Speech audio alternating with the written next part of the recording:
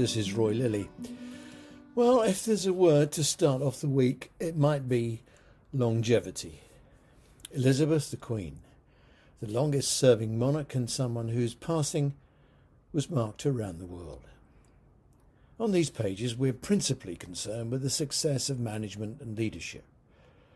And longevity plays an important part in all of that. The NHS epitomises longevity.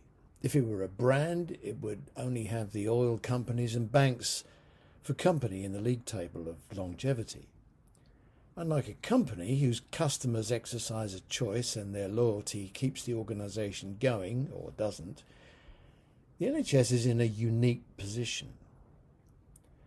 The failure of companies is well studied and documented. Spectacular falls like Kodak, who invented the digital future but were unable to embrace it. Blockbuster, who was simply swept aside by developments in technology. All very familiar. The NHS occupies a legacy role and has perhaps a legacy mindset. Is its successful past a millstone or a stepping stone into the future? I think there are 6 things to consider. To survive, all organisations must have a relentless focus on understanding their customers. Unlike business, the NHS doesn't have the luxury of serving a segmented market, focusing on providing for a particular market, young, fashion, family, food, retirement, living and so on. It has to be all things to all people all the time, young and old, rich and poor. In many ways, the NHS is way behind the public in the management of their lives by the use of information technology. Lack of investment and poor product choice has left the service in a technology no man's land, undecided on a digital-first future. The NHS has the biggest carbon footprint in Europe. Success in reducing it will depend on the relationships it has with suppliers.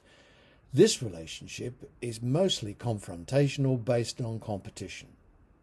The seismic shift to green the blue will need relationships based on partnership, collaboration and problem solving. The NHS management is largely introverted. Growing your own is fine. It generates loyalty and an understanding of the complex environment the NHS occupies. However, having no system to expose leaders to the world outside loses the opportunity of making them multidimensional. The NHS struggles to live its values. The threats of litigation, condemnation and ridicule from regulators and the courts means mistakes, errors and failings are defended with a circle the wagons mentality. Patients are nowhere near the centre of its thinking.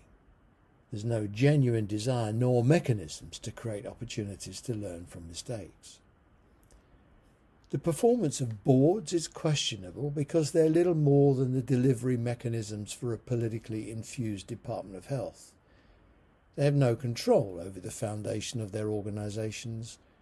Staff training, remuneration, strategic planning is impossible. Guidance and political imperatives supplant any meaningful control they might have over the affairs of the organisation and how it's run.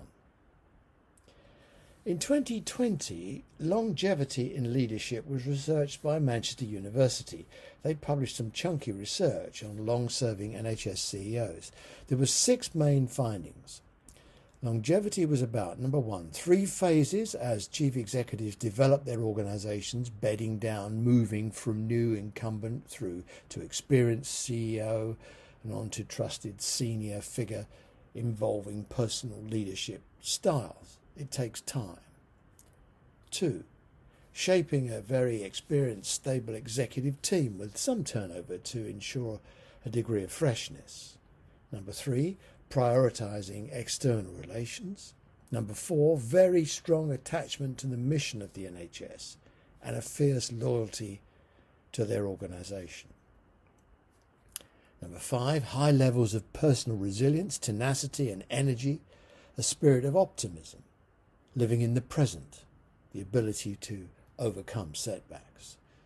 And number 6, the importance of continuous personal learning and development, and for some a coach or mentor, and a membership of peer networks. Rarely do these 6 principles emerge because at the first sign of trouble, NHS England avalanche chief executives with threats, comms are silenced and the CQC begin the beatings. The research highlights the importance of supporting new and not so new chief executives. We should and we don't, and it's a miserable experience. Longevity is important. It means stability. Stability requires patience. Its reward will be seeing the NHS come through a difficult time. Very few NHS leaders go bad. We just don't give them enough time to get good. Thanks for listening, and I'm sure we'll speak again soon.